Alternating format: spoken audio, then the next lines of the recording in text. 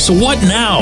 More than 450 yards of offense, a shutout for the defense, special teams cleaning up the bad punts and the bad kick coverage from the past week. The perfect game? I don't think you need that, but I do think it's all starting to come together. Good morning to you.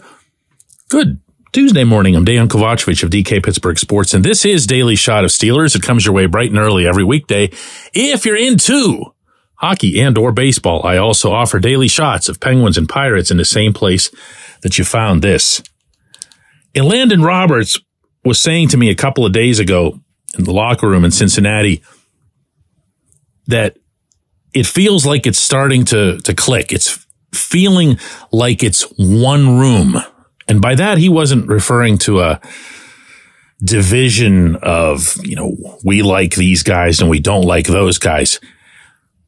What he was referring to, as he'd elaborate, was that the offensive guys were smiling and whooping it up after a win, just as the defensive guys were, just as everybody else was.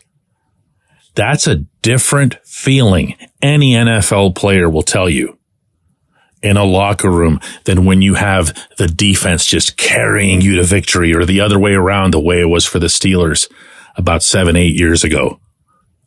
It brings everyone together. It creates more of a sense of collective accomplishment. It's a good thing that does not show up on the score sheet, but counts for a lot. Put yourself, just as an example here, in Kenny Pickett's shoes, and you perform the way Kenny did over the past, I don't know, what's it been, 4 or 5 weeks? This long struggle. And everybody was just yay this and yay that in the locker room, and then you leave and you're heading out to the team bus after a road game, and you get on the bus and you're looking around at, TJ Watt, who had 11 sacks in the game, and you're looking at Minkah Fitzpatrick, who had, pick 6 or something, and you're going past all these guys, and you're thinking to yourself, with every eye contact that you make, I didn't do anything. They just basically dragged me over the finish line. It's going to bring you down. It's going to have an impact on your confidence and on your performance. Whereas this does the opposite. Now, I'm not taking this one game too far. I swear to you, I'm not. I know it might come across like that between yesterday's episode and some stuff that you're going to hear today, but I'm not. What I am very comfortable stretching out to that same perceived extent is that with that offensive coordinator gone, and with the results that were just culled in Cincinnati, you've got something. You've got something that's real. You've got hope. You've got a rekindling, I think, of some of that legitimately upbeat feel that was there in place all summer long and into the preseason and everything else. You got some of that swagger, some of that attitude back. A friend of mine asked last week, what happened to that Kenny, that version of Kenny who was staring down that defensive lineman earlier in the season after he made the scramble, after he got hit? And I said, it's in there, okay? It's still in there. The same goes for the accuracy of the throws. The same goes for the ability to go deep. The same goes for the willingness to go over the middle. All of that was still there. It was latent. It was locked up, some might say, but it didn't vanish from existence.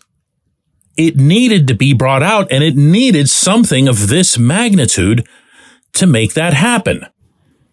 If you've seen some of the more intricate analytical data over the past 24 to 36 hours, I'm really into that stuff. Pickett's performance on Sunday was a top 4 in the league. Top 4. A player that almost everybody, myself included, had begun casually referring to as the worst quarterback in the NFL. Why? Because he was. but then snaps a finger and he's top 4.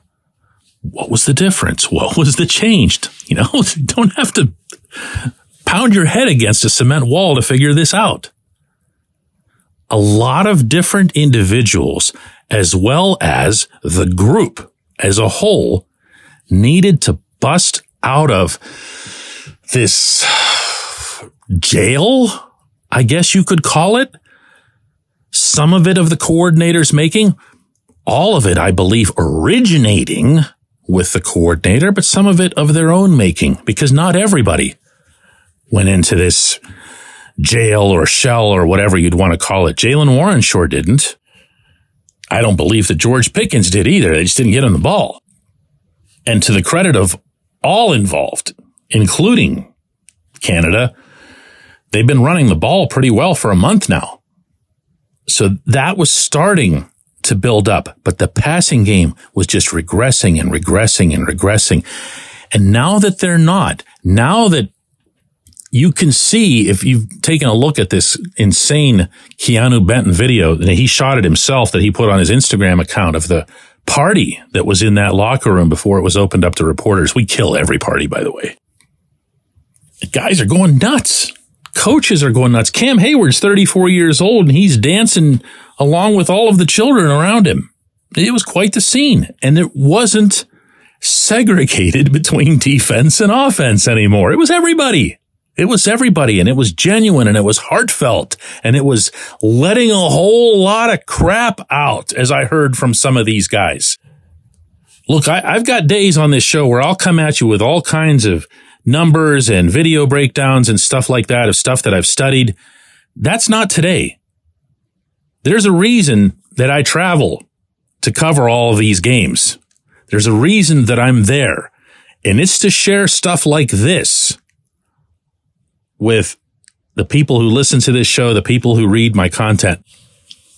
And I am here to tell you that no matter what happens this coming week or the following week against the Patriots, against a couple of lousy teams, that there's a big dam that's been broken.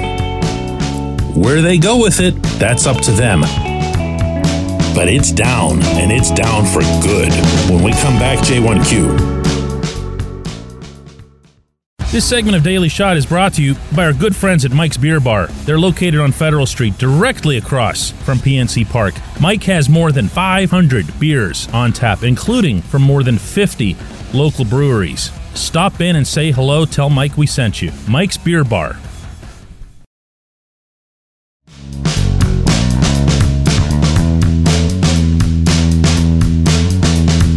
And today's J1Q comes from Steve, who says, DK, the route running of the Steelers wide receivers is very sloppy, particularly mesh routes where they crisscross and sometimes run into each other. There are other issues where they do a poor job of reading zone defenses and run into coverage rather than setting in the open gaps. That, coupled with sideline antics and lack of effort, Deontay Johnson in particular, indicate to me a lack of discipline and attention to detail.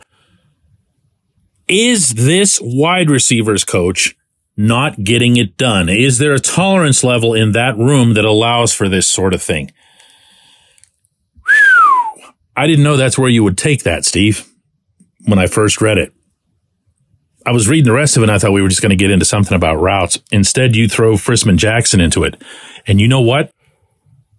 It's very fair to do so. I reported exclusively earlier this season that one of the reasons that Allen Robinson was signed as a veteran wide receiver was that Mike Tomlin and other higher-ups in the Steelers brass felt that Jackson wasn't doing a good enough job of controlling his room. And that's the way it was phrased to me.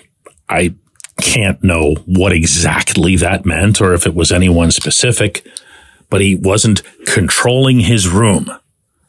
So, as is common in wide receiver land, a lot of that tends to fall to an older wide receiver because there's something about the younger diva behavior that's more relatable to an older or former diva guy. Not that Allen Robinson's ever been that, But not only has he been there and done that, he's still doing that. So he's going to be seen as more of a father figure. And as I've also reported, and I don't care who believes this or not, because I know it's true, Deontay Johnson has taken up as much of a leadership role in that room as anyone else, especially as it relates to George Pickens. Deontay's actually been off the field a model citizen in every way, in every capacity. Everything that you see on the field, everything that you hear from him off the field, complete model citizen. And that doesn't mean that Robinson hasn't done his work in this regard as well. He has. So all of this is there. All of this is already in place. So now, why would I also agree with everything else that you said, including about some of the more sluggish route running, the less dedicated things that we've seen on the field, notably the Deontay not jumping or even trying to jump on that Jaylen Warren fumble the other day in Cincinnati. Yeah, I put some of that on Jackson, but I'm also going to put some of that on the offensive coordinator position. And let me try to explain what I mean by that. Obviously, this was Matt Canada's offense for a long time. No, I'm not just pouncing on him because it's convenient after the fact. But there was, and every single player, and by the way, Tomlin too, has acknowledged that communication between the various positions in the positional rooms was really lacking under Canada. He would basically put himself in a room somewhere, come up with a game plan, and then tell everybody what it was. There wasn't input. There wasn't going and asking, let's just say, for example here, and this is totally hypothetical on my end, to be clear. Canada can go to Frisman Jackson and say, I'm looking at some of these routes that your guys are running. What's going on over there? And if Jackson's good at his job, he can say, listen, you just can't trust player X to run that route on a consistent basis. He's not any good at it. He doesn't even want to do it. So that's what you're seeing right now. So either Canada can go and address that directly with the player or have Tomlin do it or something, but you'd have some kind of interaction that would lead to the player being accountable. And if you're saying to yourself right now, shouldn't the head coach be doing this? Yeah, but it's kind of small potatoes. Okay, this really should be handled between the positional coach and coordinator, and of course the wide receiver room itself, including the players. All of that, I believe, can be assisted greatly by the kind of communication that players were describing for me Sunday in Cincinnati that occurred between them, Mike Sullivan, Eddie Faulkner, and of course the positional coaches. At one point, those coordinators had everybody in the offense in the same room as part of their prep for the week. And I'm told that hadn't happened at any other stage of this season. Can you imagine that?